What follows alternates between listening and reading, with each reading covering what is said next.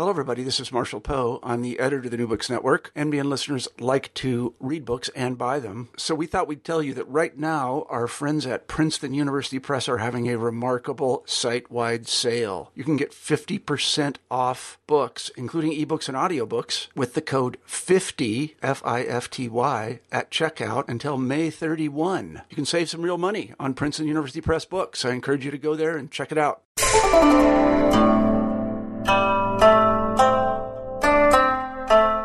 Hi there, I'm Carla Nappi, and this is the New Books in East Asian Studies podcast. Welcome, and thanks very much for joining me today for a really funny and really fun book to read. So I just finished talking with Xu Bijing about her new translation of Feng Menglong's Treasury of Laughs. It's called Feng Menglong's Treasury of Laughs, a 17th century anthology of traditional Chinese humor. This came out with Brill in 2015. Now, what you'll find in the interview to come is a conversation not only about this really fascinating book, but also about the place of this book, this particular Treasury of Laughs, within a history and larger context of China, of Chinese studies, of humor, both within China and beyond, and also some reflections on how this particular kind of work, a joke book, basically, right, a book of humor from the 17th century, poses opportunities and challenges for a translator. Now, not only are you going to hear Bijing talk about all of this, but stay tuned because by the middle to the end of the interview, you'll also hear her very generously sharing some of the jokes with us. I think she reads about 7 jokes from the book, and toward the end, they become sex jokes. So stay for the translation, stay for the theoretization of humor and Ming China, but also stay for the sex jokes at the end. Trust me, they're worth it. And with that, I will leave you to it.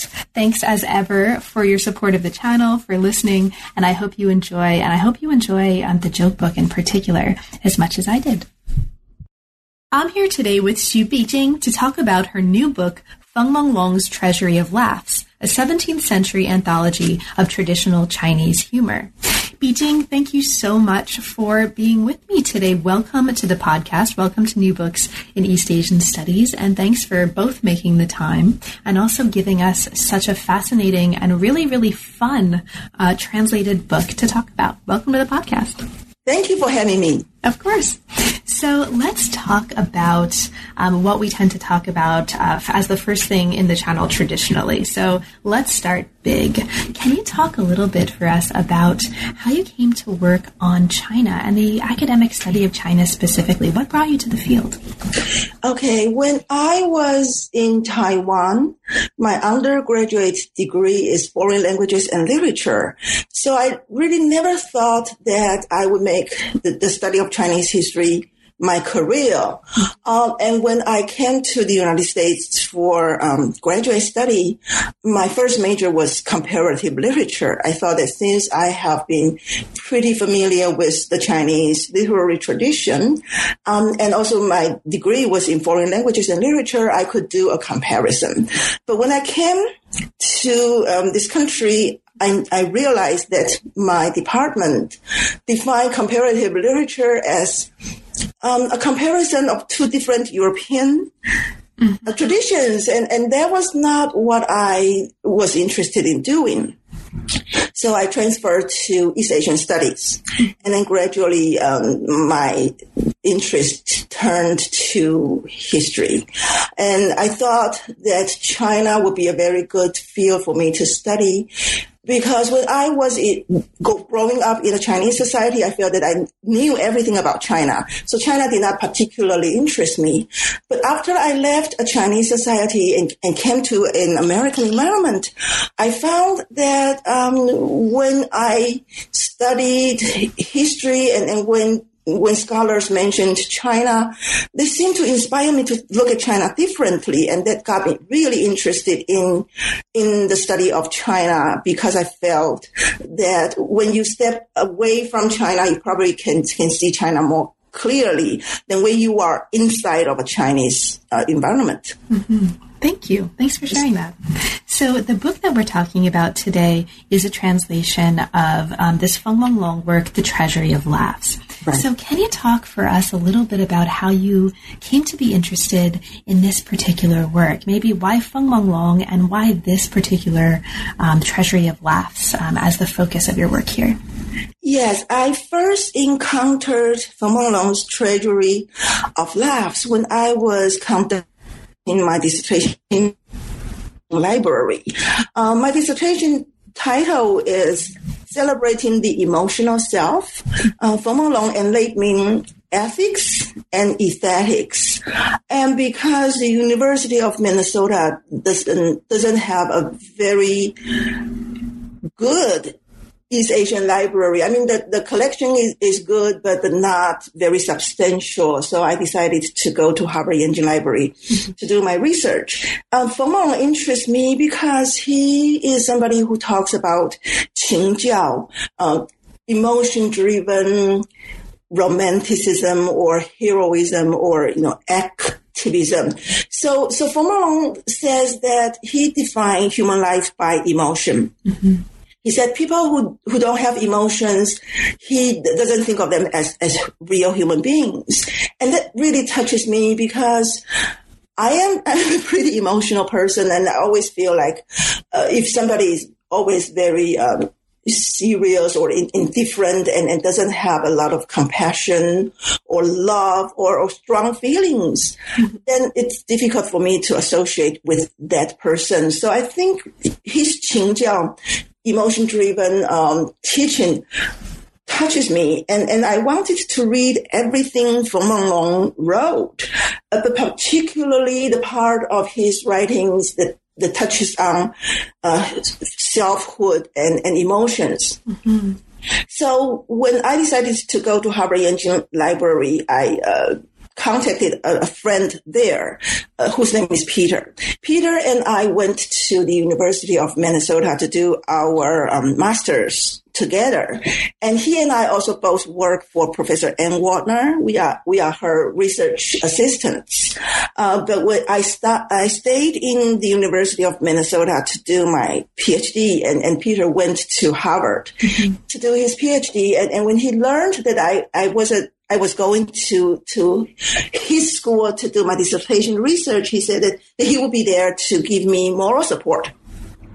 So the first book that I picked up at Harvard Yenching Library was Feng Long Long's Treasury of Laughs. Mm-hmm. And Peter sat across the table with me. And when he noticed that I was making great efforts to suppress my giggles, he became very curious. And he asked, what is it that you are reading? And I said, I'm reading a jest book. And he said, I thought you came here to do your dissertation research. He was very angry that I was reading something fun. And then I said,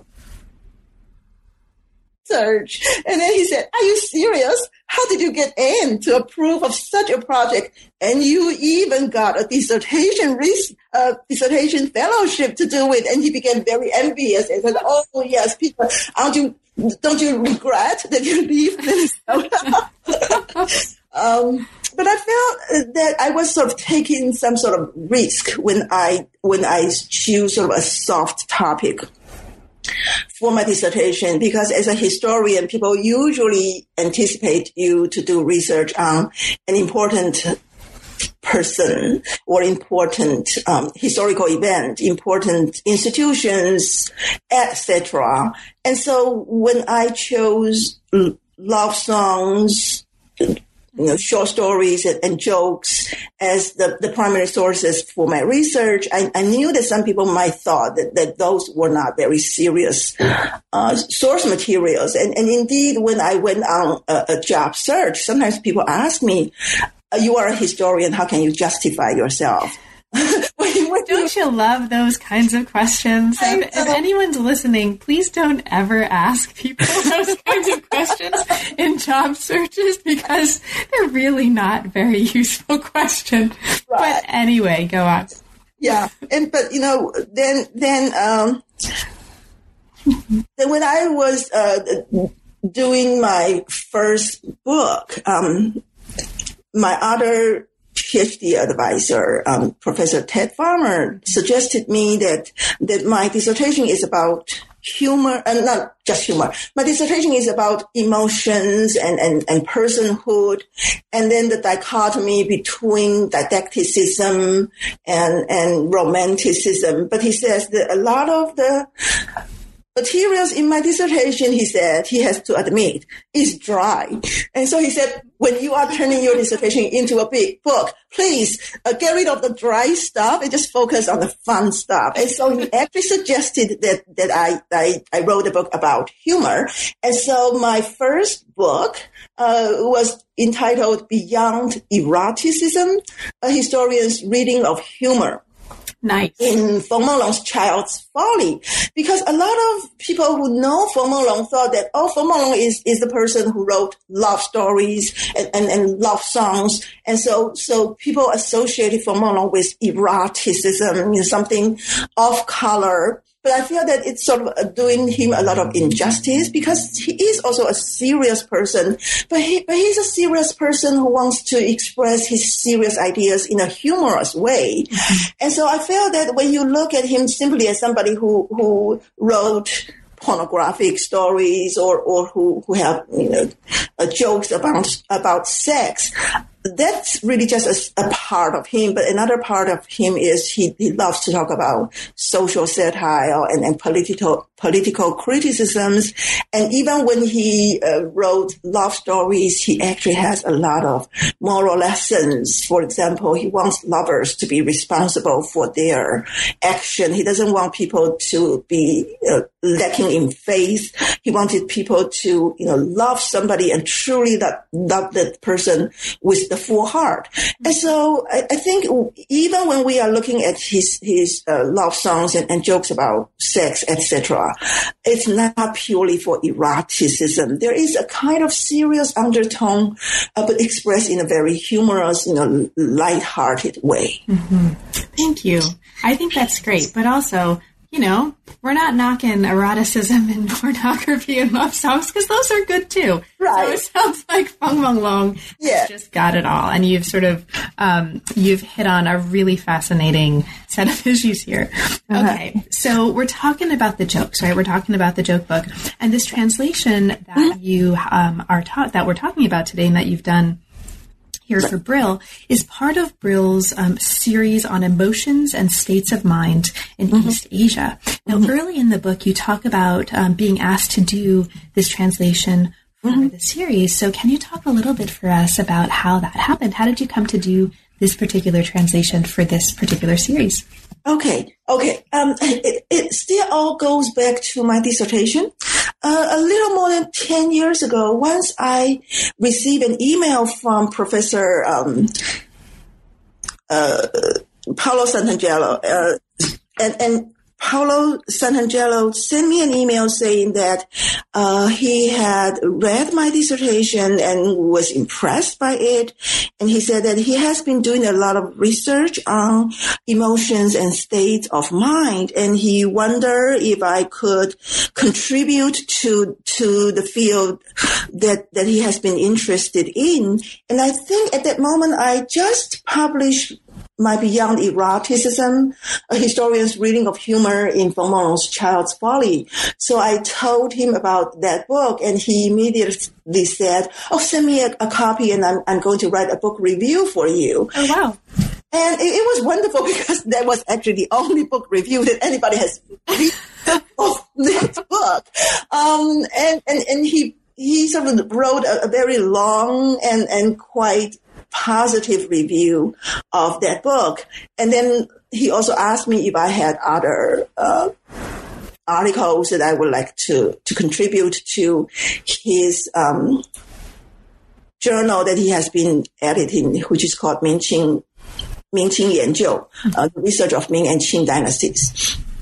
And I said, I have been interested in dreams, and so I had actually done a seminar paper on the universe of dreams in Feng Menglong's Sanyan. But that was sort of an immature essay, and I would like to revise it. And so he said, fine. So I revised it and I sent it to Mingqing Yanjiu, and it's about dreams in Feng Menglong's Sanyan and how dreams are not just illusions and not just something that is separate from reality, but sometimes the dreams reflected some sort of reality, and dreams can even alter reality. And then later he asked me if I could contribute a chapter to a book that he has been editing. Let me check the title of that book, Laughing in Chinese. Mm-hmm. And so I said that I could assemble a few jokes and also doing an analysis of how the jokes reflected self and society. And so I contributed an essay to that volume, but that volume unfortunately took a very long time to come out. He had difficulty finding a publisher interested in it, but finally it came out. And then he asked me, now this time he says, I have been editing this Emotions and State of Mind in East Asia series for Brill. Would you be interested in doing a complete translation of Feng Menglong's Treasury of Laughs? And I said, I think it would be difficult because when I do a complete translation, I cannot pick things that I find interesting, and I cannot pick things that I understand. Because even if a joke is difficult to understand or not funny, I still have to translate it. And so I thought it would be difficult. But he says, it will be a great contribution to this series. And I'll read to you what he put in the preface about sort of the reason why he edited this series. He says the Emotions and State of Mind in East Asia series concerns the research and analysis of the representation of emotions and states of mind and their collective imagery in East Asia. In this perspective, this new series has opened the way to international publications concerning the topic of the research project that I, meaning Santangelo, started at the end of the 80s. The aim of the series is to gradually build a picture of the mental structures in Chinese history.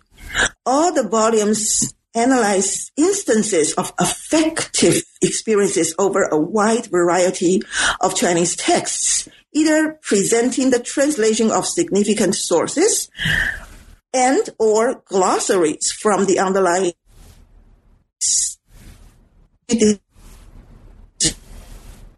new and to the representation of the mental structure in Chinese and other East Asian societies from the angles of cultural anthropology, linguistics, psycholinguistics, literary criticism, history, and sociology. And I know that usually when he published a volume in the Emotions and State of Mind in East Asia series, he would do a glossary of the vocabularies that express certain human emotions.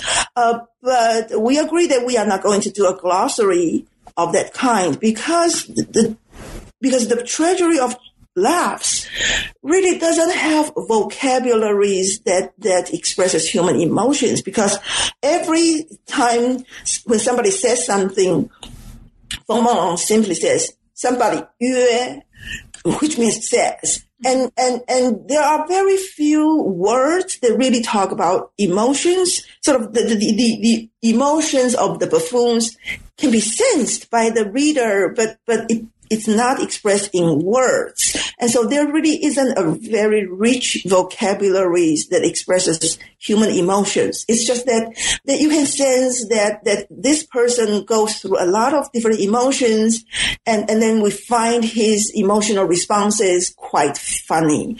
But the language itself doesn't seem to be funny that way. And so there isn't a glossary. And so he says, because we are not going to be able to create a glossary of the vocabularies of emotions and state of mind, then you would have to write an introduction sort of linking the treasury of laughs to emotions and states of mind. So you have to explain why humor is an emotion or is not an emotion, and how humor carries something important that make us understand the Chinese mental structure better.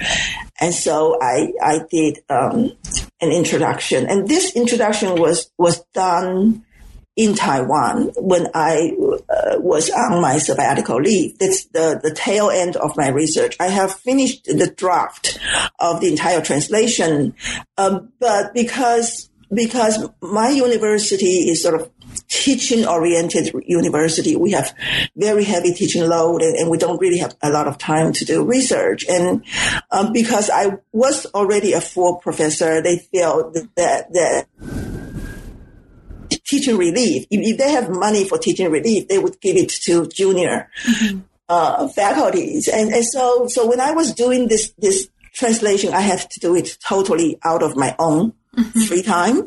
But finally, I weathered through the 7 years of waiting, and I was up for a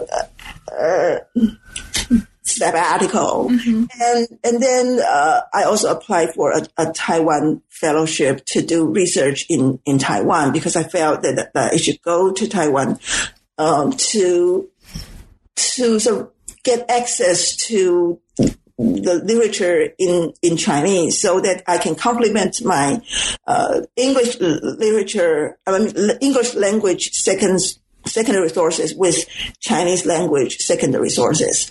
So I was fortunate to be able to get both the sabbatical and the Taiwan fellowship to do the research. And so when I went to the Central Library to double check my translation, because there are a lot of places where I feel a little bit uncomfortable or uncertain, and I have to check a lot of the dictionaries and literary allusions. I have to double check a lot of things. And I realized that I made tons of mistakes, and that was just shocking. I thought that I was pretty good with classical Chinese.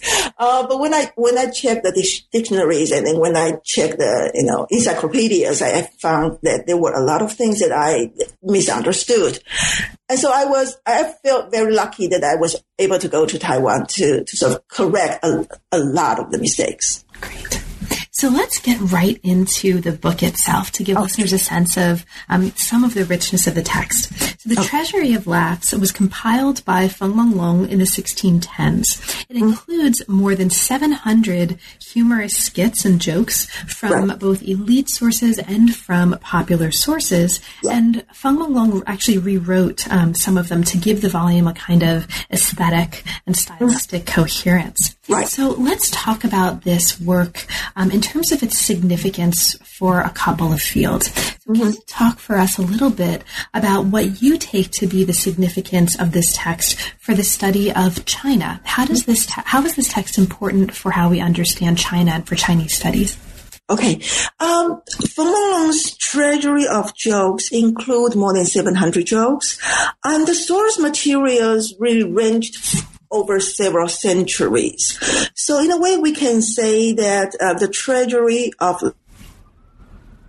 not joke book, it is a synthesis of traditional Chinese humor up to the time of Feng Longlong. And after Feng Longlong published the Treasury of Laughs, this book also becomes sort of a foundation for later joke book authors to use. And so it's a synthesis of almost like the entirety of Chinese humor in various categories.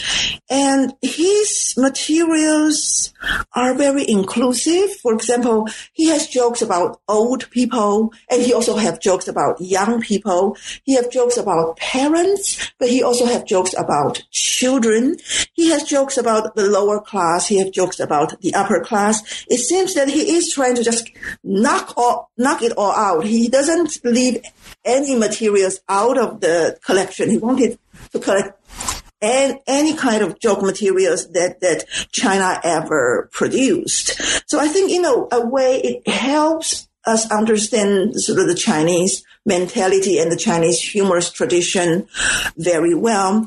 And also he is a pretty good editor because he apparently consulted a lot of joke books, but he would leave out jokes that seems to be highly, highly elitist that very few people can understand. And he also left out jokes that are so profane that it really was offensive to the majority of people's sensibilities. And so he already did some sort of gleaning through the materials and chose the materials that are quote unquote appropriate. But it's appropriate probably for the Ming audience more than for a 21st century American audience, because there are still jokes that seems to be a bit too much. Especially the jokes about homosexuals who have anal sex, and there's a lot of, feces, and those kind of things. It's very filthy, but even though some of the jokes seems to be a bit hard to accept from a modern point of view, I think they are still important because they help us understand that political correctness seems to be defined differently in different culture and in different time. And so things that we find very politically incorrect might be politically correct to the Ming audience. That's why those jokes were included in the Treasury of Laughs. So I think it helps us understand the degree of tolerance of the sort of Chinese sensitivities. Great. So to understand Chinese culture. Great, thank you. So you've also talked a little bit about the significance of the text for the study, not just of China, but also for the study of humor specifically. So you've already talked a little bit about that, right? Is there anything kind of in general that you'd want to mention in terms of what you take to be, in addition to what you've already mentioned, the significance of this text for the way we understand the study of humor? Yes, I think that the joke book includes jokes that are, more specifically interesting to the Chinese audience, but it also includes a lot of more universal jokes. For example, anti-establishment jokes and sex jokes and jokes about the relations between the teacher and the students, the relations between, say, the boss and the workers. Even though the specific circumstances differ, still you can make associations and feel that, oh, I can relate to that. And so, for example, a lot of jokes about education, I think it is pretty universal and it can really bring a laugh to pretty much everybody who has been in an educational institution. For example, there is a joke about the exam. It's in chapter 1-4B of Treasury of Laughs. Did you want to just kind of look at that now? Read that for us now. Page 44 of page 44, exam 1.4B. A student of the Directorate of Education, sometimes translated as the Imperial University. So a student of the Directorate of Education passes by the door of the academy and hears that the professor is punishing two students who have enraged him with a serious offense. Curious, he asks the doorman if the punishment is a fine, a beating, or a confinement, and learns that the professor is giving the student an essay exam. The student says indignantly, whatever they've done, they don't deserve such an excessive punishment. And I'm sure some of my students would say the same thing because my essay exams are difficult and they would say, oh, this is a punishment. I love that. I'm going to use that, but I'm probably actually not going to show my students that joke. But I think sort of it probably is a joke that would entertain the professors more than the student. Mm-hmm. But there is yet another, if you can indulge me, there's yet another story about teacher and student relations. That's on page 71. 2.11a, and the title is Sleeping During the Daytime. A teacher dozes off during class hours in broad daylight. When he wakes up, he makes up a story. I was dreaming of the Duke of Zhou, like Confucius. The next day, the student also dozes off during class. The teacher with a fervor and scolds him. How could you fall asleep? The student says, I too was dreaming of the Duke of Zhou. The teacher challenges him. Oh, really? What did the Duke of Zhou say? Well, he said he did not see you yesterday, answers the student. So the joke is both about the student and about the teacher who, doze off during different times in the class. And I think this joke is important because sometimes my students do doze off during my lecture, and I always got very angry. And I thought, oh, maybe I should remind myself of this joke, and then I would not be so angry. That's right. Well, that's great. Thank you so much. And that's great because also I think it gives listeners a sense of two of the many, many, many, many really great jokes. This is a really fun and funny book to read. So in the introduction, you actually talk a little bit more in some detail about Feng Menglong's notion of humor, like the way he treats humor, the way he thinks about humor, and its connection to morality in various ways. Right. So in the intro, you suggest that Feng has a particular way of connecting jokes, humor, and morality, in which he advocates, and you've already talked a little bit about this in your introduction, actually, to this interview. He advocates that people, in the words of the book, be true to their genuine feelings and moral conscience in both their mindset and their action. Mm-hmm. And you talk in particular in the intro about the value of something that we might translate as youthful fancy, right? And its connection to humor here. So can you talk a little bit about that for us? For you, what's interesting for us to understand about this idea of youthful fancy and humor and the kind of morality that Feng Menglong is thinking about and promoting here? Okay, yes. The Treasury of Laughs is actually the third of a series of 3 volumes that Feng Menglong edited. Collectively, they are called Tongchi. And in my first book, I translated Tongchi as child's folly. And that is a pretty conventional translation. I think I borrowed the term from some of my predecessors who had done research on Feng Menglong. But then I became a bit unhappy about this translation. Yes, Tong is, but Tongchi, if I translate Tongchi as child's folly, then people will say, oh, this is children's literature, but apparently these are not children's literature. Yeah, not this so is much. appropriate for children to read. And folly also has negative connotations, sort of, oh, these are human follies, and we should try to get rid of any emotions that is expressed in this in this trio. Now, Tongchi has 3 volumes. The first one is 挂枝儿, Hanging Twigs. And so it's popular songs, usually love songs in the cities. So that's 挂枝儿, Hanging Twigs. And the second volume is 山歌, hill songs or mountain songs. And so these are folk songs sung by workers in the mountains and on the hills. And the third one is 校府, Treasury of Laughs. And so I noticed that in Hanging Twigs and hill songs, Feng Menglong is praising those singers express their emotions in a very spontaneous way. And so men and women sing about their love, and sometimes the love is sort of forbidden love.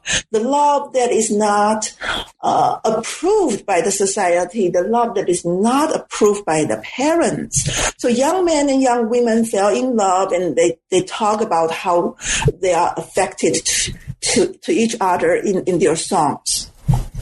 So these seems to be more positive examples of how people bravely sing about their passions and they show disregard for social expectations or for social norms. But in the treasury of laughs, it's the opposite. It's sort of people are doing foolish things or say foolish things, not because they have passion, but because they suppress their passions or suppress their emotions and they suppress their spontaneity. And so they would do things that are very hypocritical or do things that are very calculating. And so there's a lot of jokes about people who are stingy, people who are chauvinistic, people who are overbearing, and people who show a lot of false pride. And so these are sort of negative examples of how human emotions are suppressed and then maybe twisted. And so I think Feng Monglong in his preface to Xiaofu or Treasury of Love say that he wants to use the jokes to sort of stimulate people to think about their own way of suppressing their emotions just to appear to be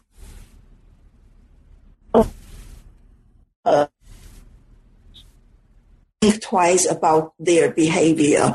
And maybe they can then realize that they don't always have to suppress their feelings, that they can actually be more spontaneous and more truthful to their feelings. And Feng Monglong says that the society is sick because people always suppress their own feelings. And so it's almost like a collective mental illness. Everybody is trying to be and so this seems to be the underlying moral lessons that Feng Monglong tried to teach by telling jokes.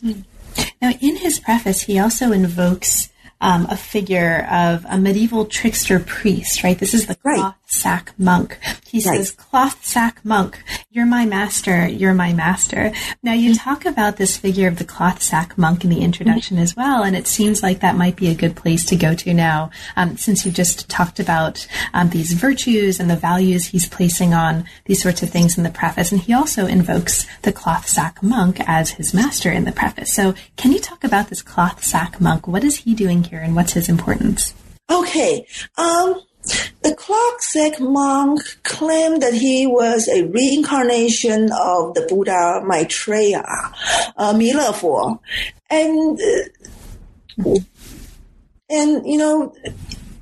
usually when we think about Milefo or Buddha Maitreya, we think about the laughing Buddha.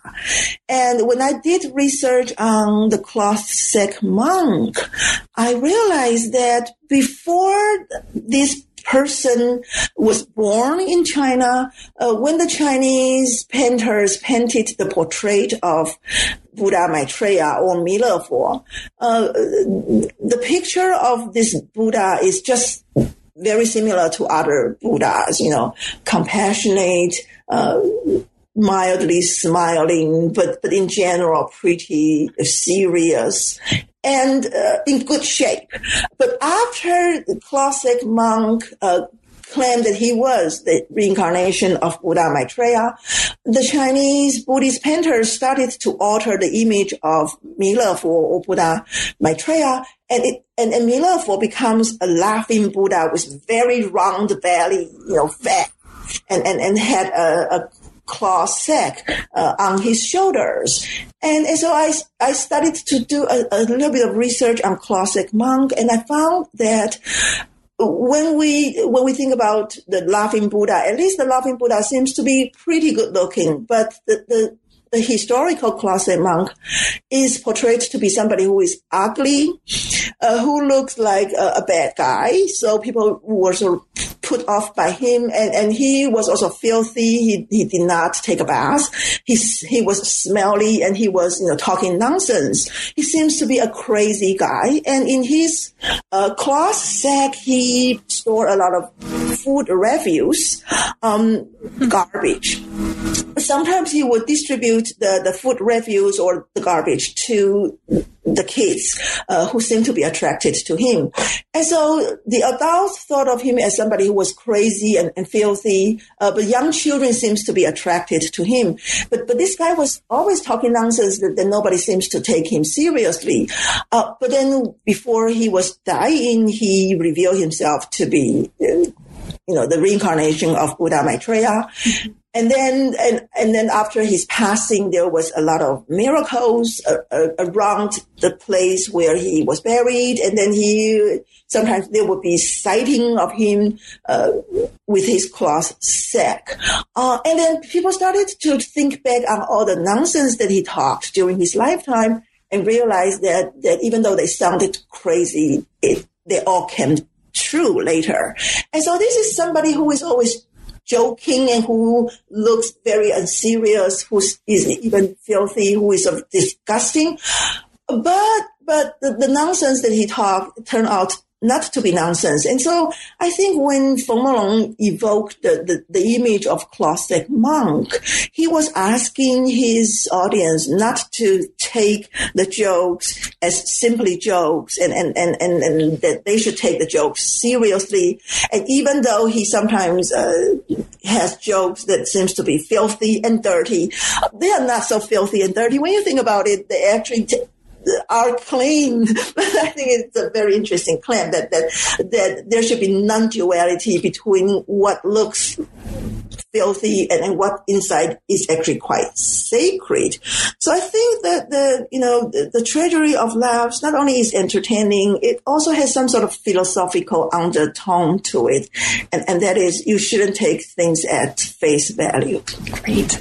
Thank you so much. Yeah. So after the preface, the book is actually divided into 13 sections. Right. These are sections that cohere around particular themes, and they range from age-old envy, rotten scholars, the untouchables, occultism and medicine, various vocations, extraordinary faculties, petty sport, mocking vulgarity is the 8th section, and then we move in the 9th section to air of sexually sophisticated women, body parts, funny mistakes, daily necessities, and finally intercalary words. So let's maybe, you've already generously read to us a couple of jokes. Now that listeners have a sense of, okay, there's this preface, the kind of virtues celebrated in the work, the sections into which the jokes are divided, would you mind reading a couple more for us of jokes that you find particularly interesting or particularly,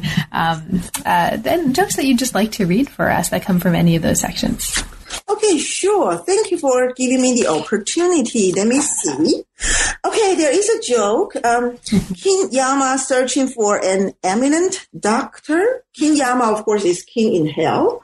So Yama, the king of hell, dispatches his runners to search for an eminent doctor in the world of the living with the instruction: if you find a physician whose clinic is not haunted by unrequited ghosts, he is the one I'm looking for. Now, every clinic the runners visit is crowded with unrequited ghosts of patients who died. But finally, they come to a clinic with only one single ghost lingering about. They decide that this physician must be an eminent one until, that is, they learned that the doctor just hung out his shingle yesterday. So this is a joke about physicians who kill patients. And we know that medicine was not a field that a lot of people seem to have faith in, because people think that a doctor would probably not want to cure you once and for all, because then he would not have further business to do with you. And so probably he would try to give you a slow solution so that you would have to come back to him time again so that he can earn more money from you. And sometimes physicians are believed to be people who don't really have the skill, but pretend that they have the skill. And so there's a lot of wrongful diagnosis and things like that. And I think even in the modern days, from time to time, we see this kind of tragedies. And so I think the joke about a bad doctor may be universal. Okay. And for listeners who are looking for this particular joke, who get their hands on a copy of the book, this is in the 4th chapter, Occultism and Medicine, and it's on page 116. Great. Do we have time for another? Yes, please. It would be great. Give us another one if you would be so generous. Okay, page 149. Mm-hmm. The joke is shoe repairman. Mm-hmm. A shoe repairman has used only one pair of leather bottoms throughout his career. He always glues the leather bottoms to the shoes so superficially that after the customer leaves his shop, the bottoms will drop for sure. Trailing the customer, he would retrieve his leather as his principal. One day after following a customer for a distance, he fails to find his leather. Lamenting and crying over his permanent loss, he returns to the shop and is delighted to see that the letter had already been dropped even before the customer stepped outside. And when I first read the joke, I couldn't help but actually be sympathetic with this shoe repairman because he loves his leather bottoms so much. It's not fair to sort of part with it. No, Beijing, like these are... Even now, these are, I think, they translate really well. They're really funny jokes. And I think sitting down to translate this particular kind of work poses different kinds of challenges, right? And different kinds of difficulties than perhaps translating another kind of work. Can you talk a little bit for us about what for you were some of the challenges of translating this particular work? What was particularly challenging? What was particularly difficult? And can you take us into your process a little bit? Okay, yes. Feng Longlong was a man from Suzhou, and so sometimes he would include Suzhou dialect and Suzhou slangs in his jokes. And because I am from Taiwan, I cannot speak the Suzhou dialect, and I don't really have the vocabulary in my quote unquote encyclopedia about those slangs. Sometimes it's difficult for me to understand the Suzhou slangs and the Suzhou puns, etc. But Feng Longlong somehow anticipated that, so sometimes he would have sort of an editor's note saying that this word in the Suzhou dialect is pronounced like that in Mandarin Chinese. And so if you speak Mandarin Chinese, you may not get it, but you know, and so he would give us the note to help us understand the Suzhou puns a little better. But he doesn't always do that. And so sometimes when I encounter something that is a Suzhou dialect or a Suzhou slang, I feel that maybe I won't be able to really get it, and I have to guess it a lot. And also there's a lot of puns in the jokes. And so sometimes two Chinese words have very similar or the same pronunciations, but they mean totally different things. And other times it's two Chinese characters that look very similar to each other, but they mean totally different things. And so when you read the jokes, you can appreciate it if you know the Chinese language. But for people who are not a native speaker of Chinese, those puns could be difficult to understand, and a lot of explanations in my footnotes. And when the footnotes are long, the jokes become not so funny. And so my difficulty is, how can I translate something that is difficult for non-native speakers, but still convey some sort of humor in it? And oftentimes I have to say, I give up. I'll just say, read my notes and you would understand why it is funny for the Chinese, but maybe not for you, but I'm sorry. And other times, he would use some literary allusions that are not very popular. And so I have to admit that there are some phrases that I just couldn't find in any dictionary. And so again, I have to do a lot of guesswork. And sometimes he would mention a certain toy or a certain musical instrument that I'm not familiar with. But under those circumstances, I actually find Google pretty useful. I would type in the Chinese characters for that particular toy or particular musical instrument, and Google actually shows me how it looks like. Oh, yeah. Oh, I'm a total believer in Google as a research tool. I'm completely with you there. Yes. But sometimes there are things that even Google cannot understand. And so I would really have to resort to just guessing games. And other times it's not that the phrases or the material things that puzzle me. It's sort of, you understand every single word, but you still cannot understand the joke. Probably because the comedian's brain works differently from my brain. And so I just cannot understand it. And I will read it and read it and read it, and still I have to say, I give up, skip, and then I go to the next one. But I keep that joke in my mind. And sometimes when I was watching a PBS murder mystery or reading a Chinese or Japanese murder mystery, it hits me and I said, I got it. Now, it's not that the joke book has a lot of murders and mysteries. It's just that I think, murder mysteries and solving the puzzles and understanding the jokes sometimes work in very similar ways. So when sort of a mystery is solved on TV or in a detective book, it inspires me to think, maybe I should alter my logical thinking. And then I can understand the joke better, because the joke, I think that the comedians is always teasing us. And he says, okay, when you are hearing the joke, your mind works this way and you make your own logical associations. But the punchline tells you that your logic is way off. And so you feel cheated, but then you have to smile and say, okay, I have to admit that the comedian is smarter than I am, because he thinks this way and it seems to be illogical, but after all, he simply follows a different logic. So the joke is logical. It's not the common sense kind of logic.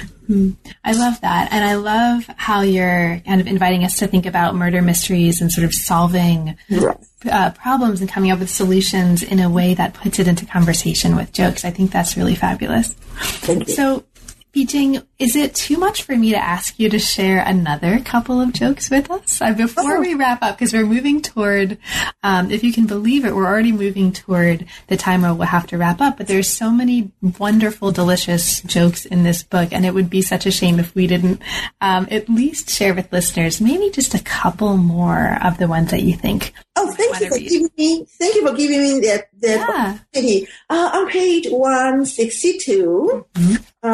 There is a joke about forgetfulness. And I think any joke about forgetfulness is funny, because sometimes we forget things and we have to laugh at ourselves. So a man brings a hatchet to the bamboo grove to cut bamboo. Having a sudden urge, he puts the hatchet on the ground and enters the bamboo grove to go. While he is relieving himself, he incidentally looks up and says, we can use some bamboo at home. There is some nice bamboo here. Unfortunately, I didn't bring a hatchet. After he's done, he sees the hatchet and is overjoyed, saying, heaven has answered my request. There happens to be a hatchet here. As he is searching for the right bamboo to apply the hatchet, he spots the shit, gets vexed, and complains, who emptied his bowels all over the place? It almost hurted my feet. So this is somebody who just cannot remember anything that happened to him or that came across his mind just 1 second before. And of course, this is hilarious because it exaggerates things. However, I think everybody has some forgetful. Absolutely. And can probably appreciate this kind of joke. Definitely. Okay, there is another joke, a little off color. That's okay. Let's go there. That's page 248. Mm-hmm. Upset by children. Okay, let's do it. Okay. Husband and wife are doing the bedroom thing. At the peak of her pleasure, the wife keeps crying out, "I'm dying!"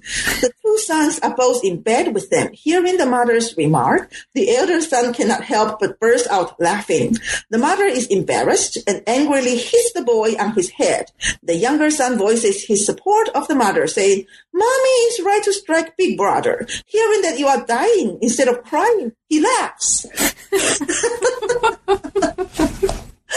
So this tells you that you should not put your children on the bed, on your bed.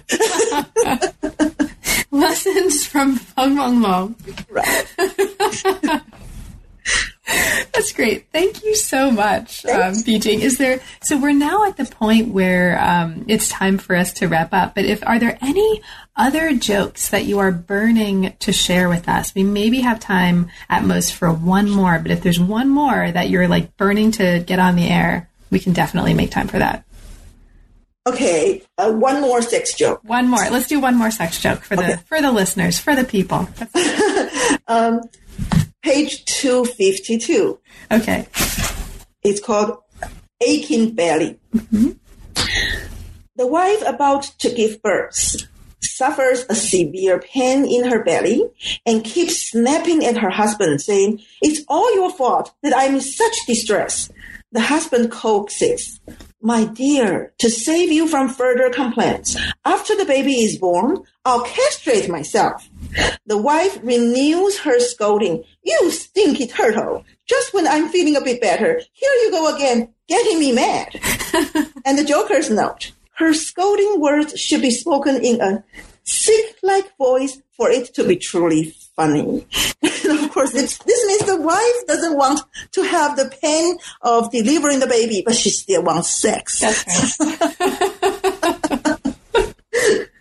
Well, Bijing, I wish we could talk honestly for another hour with you just reading jokes. Thank you. But we're at the time to wrap up. Now, there's a ton of material in the book that we didn't have time to talk about. There's all kinds of great stuff that listeners will find when they read the introduction to situate themselves within the world of the book and the world that emerges from the book. And there's also some just pages and pages and pages of fabulous jokes that you've very generously shared moments from, but that listeners will find in ample quantity when they find the book for themselves.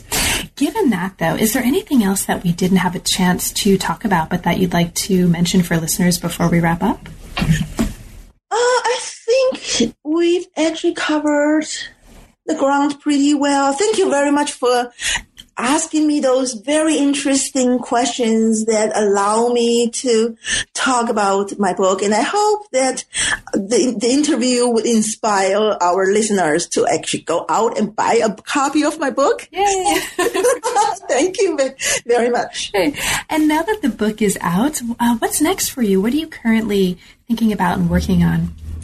Okay, because I have been writing a lot of essays and then, I have a couple of books about Feng Monglong. I felt that even though I really love this guy, I have to say goodbye to him at least for a moment. And so my next research project may be about Koxinga, Zheng Chenggong, and the history of Taiwan, because I am from Taiwan and I feel that I have been doing research on Chinese culture and society, and perhaps it is time for me to think about where I am from. And I choose Koxinga to be sort of my first project in the history of Taiwan, because Koxinga is both somebody who is who is important for the history of Taiwan, and also he was an important person in Ming history. And so I feel that I don't need to depart from Ming history, and still I can do something that is